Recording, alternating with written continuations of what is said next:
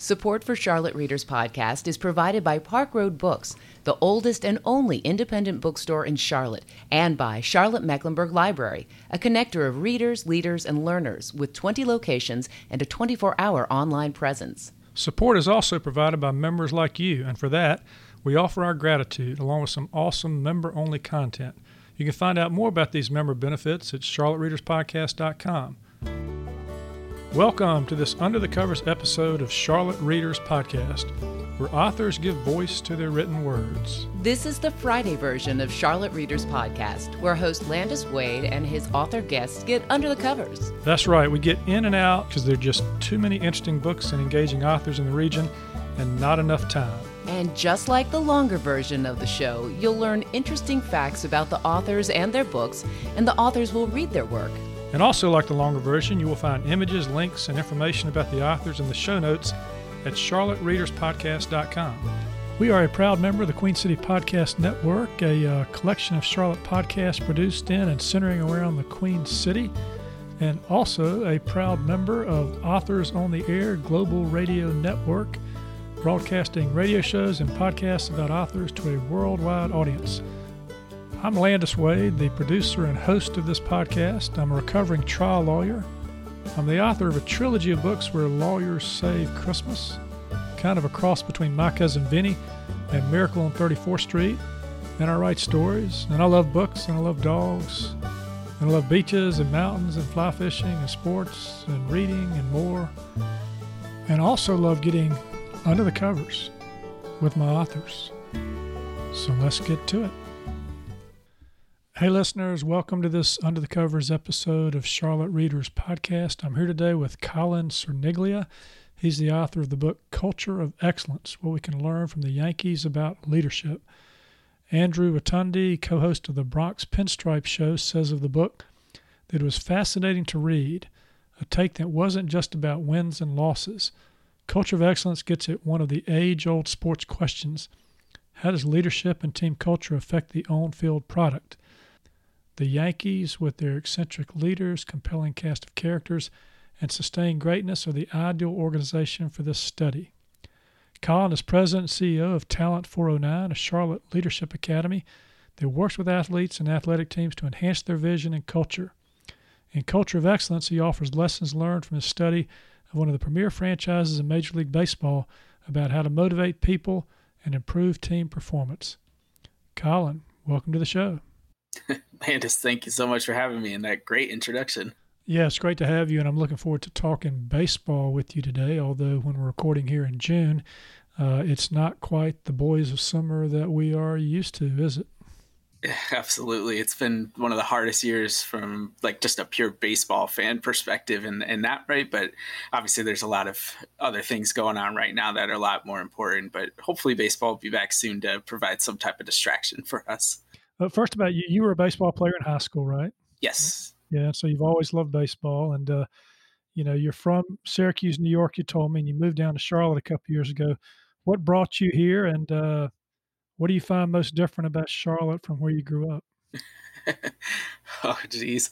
Well, we came here for a number of different reasons. I'd say probably the two most important ones were economic reasons. For those who aren't aware, even before the pandemic, the central New York and really anywhere outside of New York City and in the state of New York, it's just been pretty tough economically the past 25, 30 years, at least as long as I've been alive. I'm 31 now, and there really hasn't been a time where things have ticked upward to the point where it's like, okay, another 30 years from now, what's that going to look like? Am I setting myself and my future family up for success economically? So a big reason coming down to Charlotte was economics. It was Charlotte we saw as a big area that was growing and had a lot of younger folks like myself and my wife. And the other reason, I guess, was just the weather related. Central New York is a super nice area. The Adirondacks are there. There's a lot of really fun things to do. But the unfortunate part is you can really only take advantage of that 2 to 3 months out of the year. I mean, this past year, my parents were sending me pictures in May, it was still snowing there. So it's either snowing, raining, and coming down here to Charlotte, except for the occasional hurricane, tornado warning. It's not all that bad weather-wise. Well, and the humidity in the summer. Don't forget that. Well, we get the humidity up in Syracuse, so we're at least used to that. All right. So you founded a company called Talent 409 Leadership Academy. I think I asked you whether you hit 409 in high school, and that's why you named it Talent 409. What is Talent 409? Yeah, I wish I hit 409 in high school. That would be great. But the Talent 409 Leadership Academy is essentially just a place primarily for student athletes, and even more specifically now, it's for women in sports and women at the amateur, so like the high school and the collegiate level.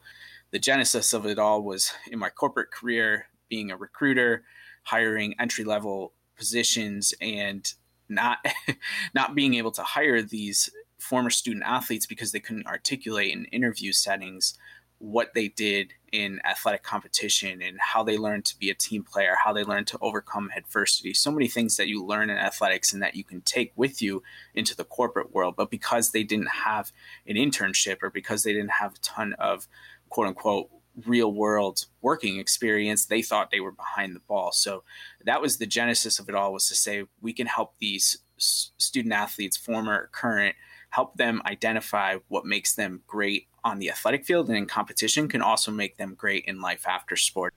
So that's great, Colin. You've got this business that helps with this idea of leadership for athletes, and now you've got a book, which we're talking about today, in the same topic area, and you also do something where you talk about these issues on a podcast called the Dynamic Leaders Podcast. How long have you been podcasting? Been podcasting since August of 2018. It was by far the best decision I ever made, especially from a creative standpoint, but really just an awesome opportunity. So there are some episodes mixed in there where it's just me. I call them solo pods, and talking about topics that we just spoke about, whether it's leadership related or culture building or anything like that. And we talk about those topics on the podcast just to give people an idea of what my thought process is and what I'm thinking throughout everything. So we do that, but the majority of the episodes, like you mentioned, are guest episodes, which allow guests to come on, and predominantly now they are women, but in the beginning it was a little bit more mixed, and there are still some males that come on as well to talk, and they share their stories and their experiences through athletics and through their transferring all that into life after sport, what that looks like, whether it's a corporate career, whether they're family people, whether they're doing community building. So it's been so much fun because I don't have a master's degree, but I joke that it's kind of like getting a master's degree, getting to listen to all these people talk about their stories and, share their expertise, like I said. And it's just been such a fun venture that I wish I had started it sooner, but I'm glad I started it when I did. And we're over 100 episodes in now, and just really looking forward to what the future holds with that. Well, that's great, Colin. Congratulations on that. Being a podcaster myself, I know what you're talking about when you say that you learn by experiencing the wit and wisdom of your guests, and I've had that experience myself here on Charlotte Readers Podcast. Wonderful that you're doing that. Hey, let's talk about the book cover a second before we get under the covers. When I picked this thing up and looked at it, I thought to myself, yeah, I can see a bit of Yankee in here. There are these stripes on here, these kind of blue stripes. Talk about the stripes. Funny enough, that suggestion came from a Red Sox fan. I kid you not. Oh, really? I'm in a bunch of Facebook groups. I'm sure you are too, as a writer. And I had just submitted one of the early drafts of the cover for some feedback, because you're allowed to do that in that group. Like, it's on Wednesdays or something like that. So I submit it, and I get a bunch of really great feedback from all these folks. And there's this one Red Sox fan who goes, "Hey, I'm a Red Sox fan, but I think it would be really cool if you put pinstripes on the cover." So the original draft didn't have the pinstripes, and I was like, wow, that would be really cool if it works. And so I asked the designer, they put it on, and I saw it, and I was like, whoa, this is really cool. Like, I'm so glad that that person said something, because I don't know if I would have said something being a Yankee fan to a Red Sox fan or something like that, but it was a great suggestion.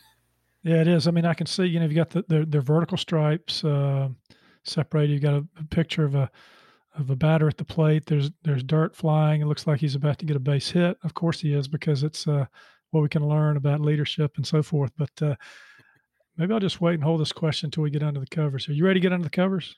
Absolutely. Let's go. Hey, listeners, before we get under the covers, I'd like to share some benefits that are available to you, our listeners. If you sign up for our email list at our website, charlottereaderspodcast.com, we will send you a free ebook, the first book in my Christmas Courtroom trilogy.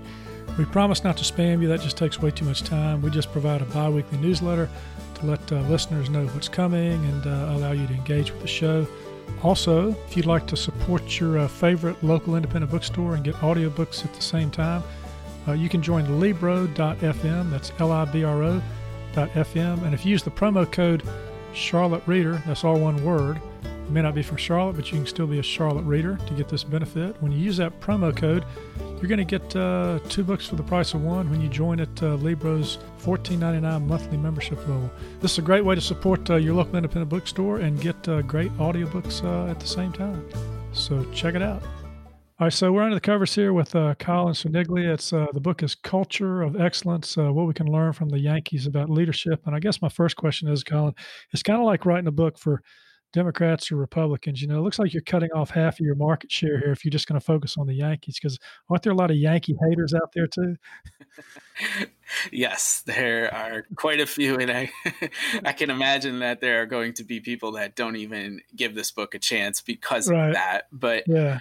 I'm hopeful that the stories in there are compelling enough and powerful enough that they can maybe bypass some of that bias.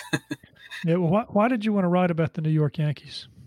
Yeah, there were definitely a couple reasons. I mean, I think the first and the most obvious is I've just been a Yankees fan since I can remember. My first baseball experience is watching the 1996 World Series video.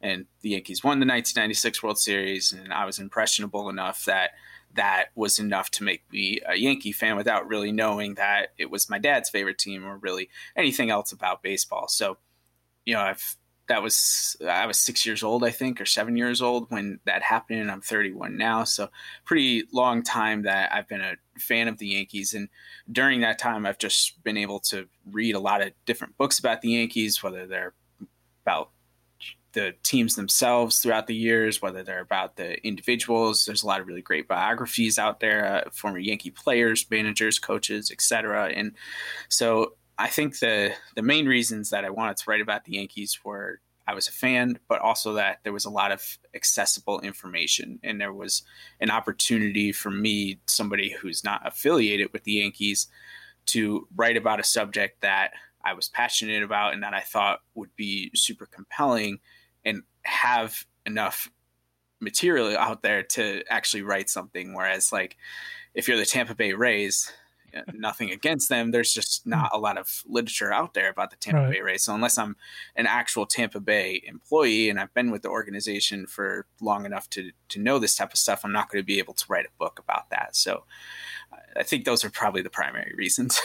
Yeah. And when I read the book, I was surprised that there was as much history in the book as there is. I mean, I learned some interesting history about George Steinbrenner and the Bronx Zoo.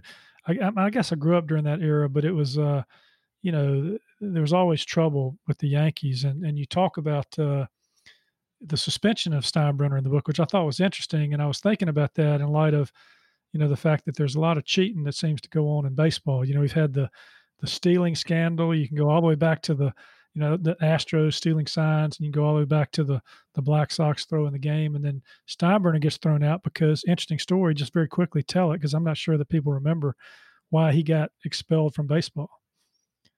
Yeah, so Steinbrenner, one of the most interesting characters. If you need a visual, he's very similar to Donald Trump. They were actually friends, so it's not surprising that their personalities were similar. Although I think Steinbrenner was able to adapt and change a little bit more than Trump, but I regress. Anyway, there is a moment in time in the late 80s where George's prized free agency acquisition from earlier in the decade, Dave Winfield.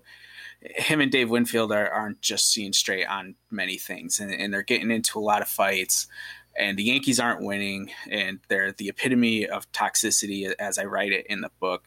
And Steinbrenner decides that he wants to destroy Winfield and wants to unearth all of this information about him, not really knowing that there's anything about it, but going off this hunch that Winfield is not allocating his contributions to his foundation correctly. And so Steinbrenner pays off a known gambler to get that information, and that story gets leaked to the Daily News, the New York Daily News. So nobody knew about it outside of maybe people inside of Steinbrenner's circle until that story broke. And when that story broke, much like the current day with the Astros scandal, nobody knew except maybe the people inside of baseball knew that the Astros were cheating until the story became public. And then the commissioner looked into the allegations, and Steinbrenner was initially not suspended for life. He was just initially given a short suspension, but he was the chair of the United States Olympic Committee, and he didn't want to give that up.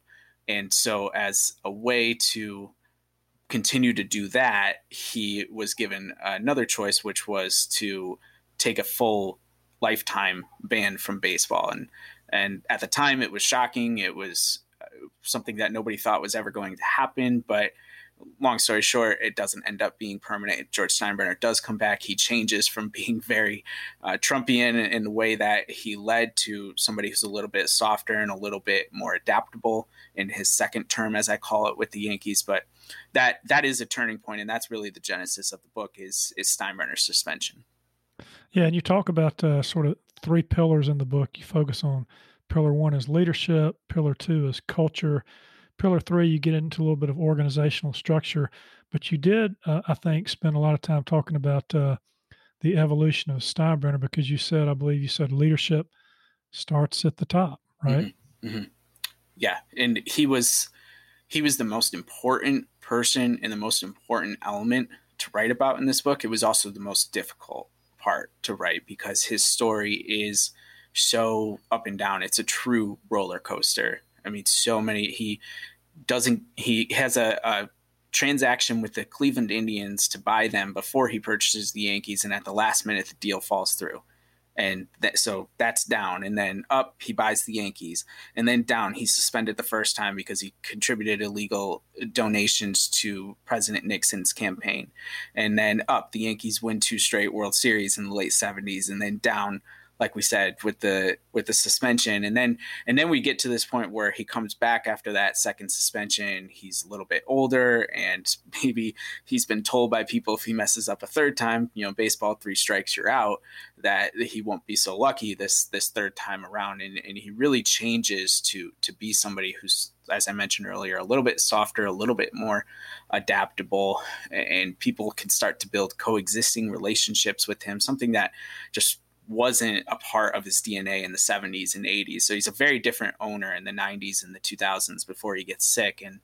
And it's just important to be able to, like it is to tell the full story about the Yankees as a franchise over the course of the past 30 years. It's important to tell Steinbrenner's full story because then you see that leadership is about learning from your past mistakes as much as it is about being able to lead the people in your organization. And you're not always going to be great at it, but I don't think anybody ever misunderstood Steinbrenner for wanting the best for the Yankees and wanting the best for himself and what he was doing. He just maybe didn't take the right steps towards what he wanted to achieve all the time. Okay, so this might be a good time to throw in a little read here from the book. We do this on Charlotte Readers Podcast. Maybe start with the introduction, good place to start, and read a little bit because it tells us a little bit about Steinbrenner, this very volatile, pivotal person, which, as you said, evolved over time, and the evolution, the interest in change, the desire to change, the willingness to change, I think is one of the things you talk about in your book about what makes for a great organization. So anytime you're ready, just pick it up with your reading.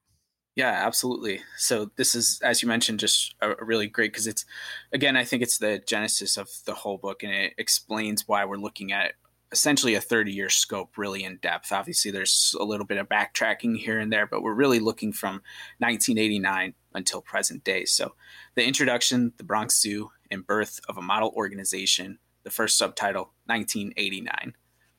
Where we begin this story isn't by accident, as arbitrary as the year may seem. The year 1989 was a momentous time for the purpose of our starting point. No, it's not because it's the year I happened to enter this crazy world. It's not because 1989 meant saying goodbye to the preceding disco decade, or because it began the fall of the Berlin Wall, or because we were still trying to figure out if that sitcom Seinfeld was really a show about nothing. The year 1989 is important to this story because it marks the turning point of a franchise that had been in turmoil for almost 25 years. Starting that year, a series of tragic and dubious decisions would change the fortunes of arguably the most successful and recognizable organization in world sports history. The first of these occasions came on December 25th, 1989. The site, Port Crane, New York, a small farming area located just north of Binghamton.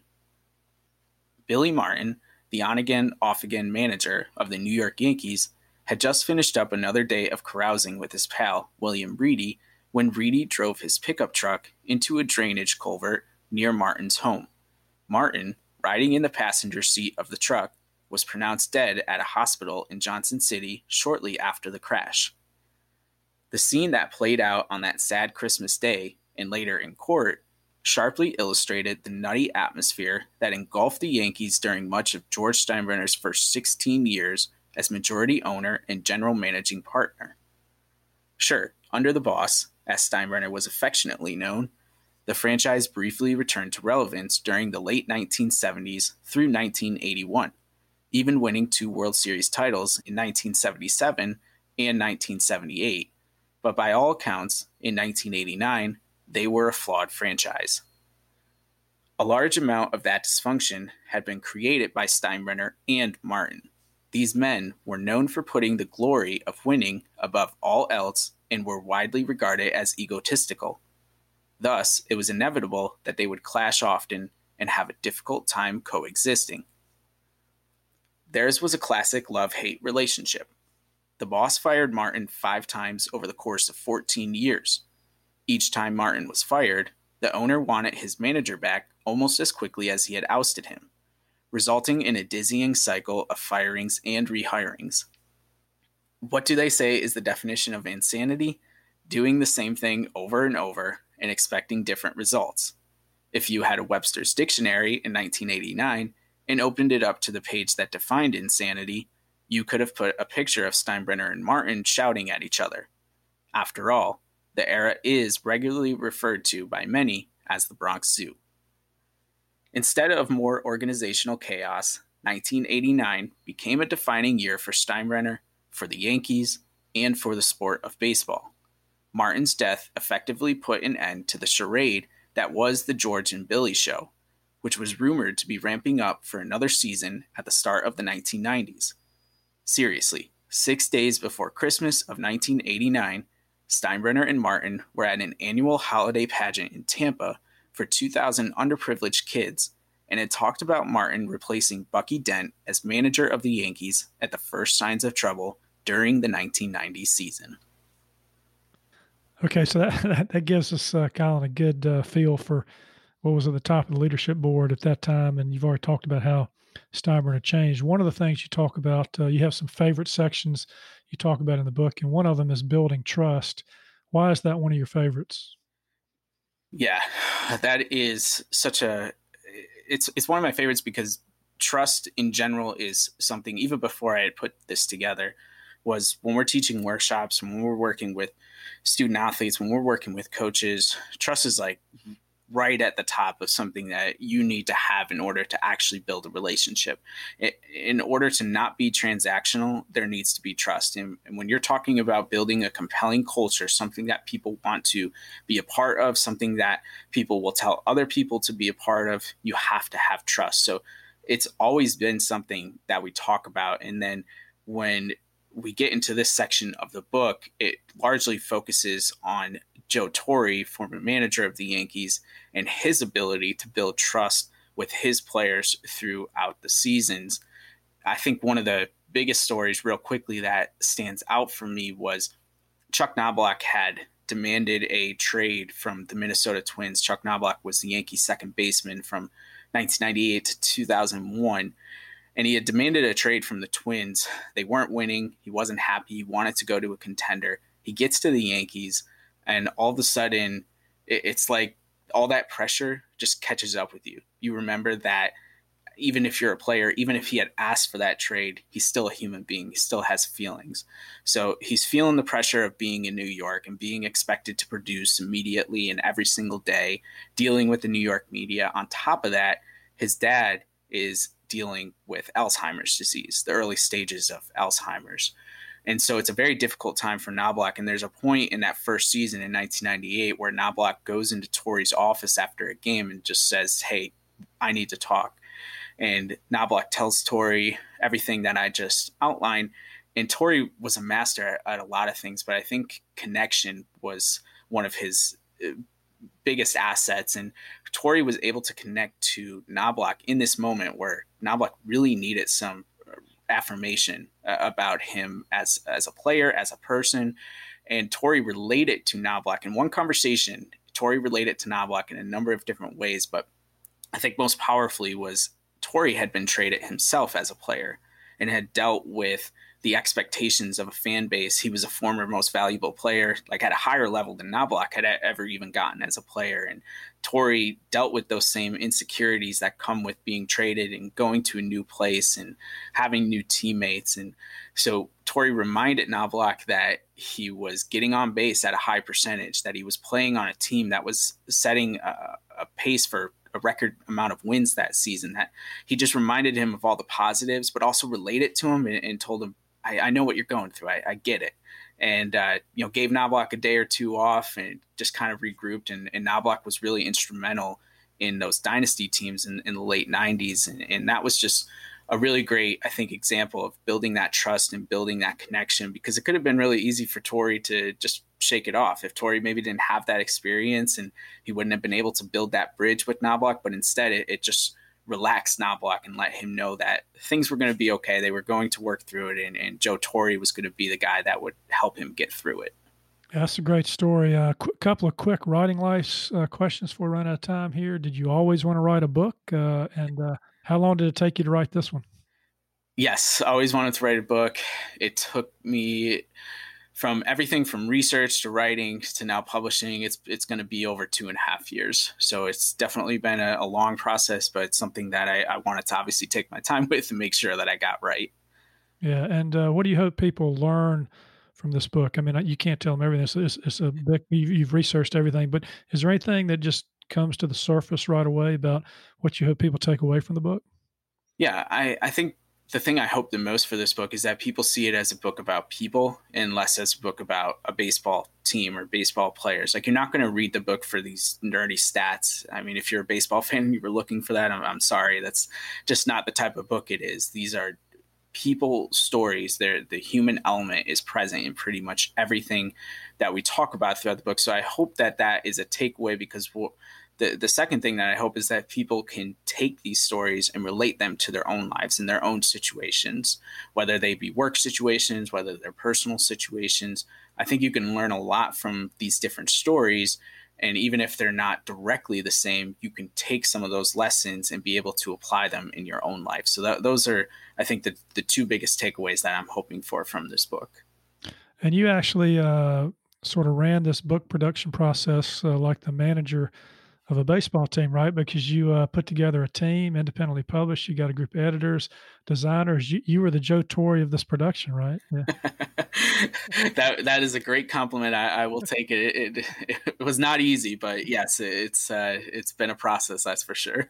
Yeah, and did your players perform? I certainly think so. I'm super excited. I know, again, this is obviously coming out later, but I'm getting the proofs ordered this week for the book. And I mean, I'm at a point where I think it looks real. It feels real. It does feel really good to have taken that time, even though it may seem long for some people, just really taking that time, making sure I'm lining up with the right people and getting a product out there that is as close to what I want it to be as humanly possible. Yeah, that's great. Well, when this comes out, it will be out, and you'll have a book, you'll have a new baby, you'll have, and then the question is going to be, are you going to write another book at some point?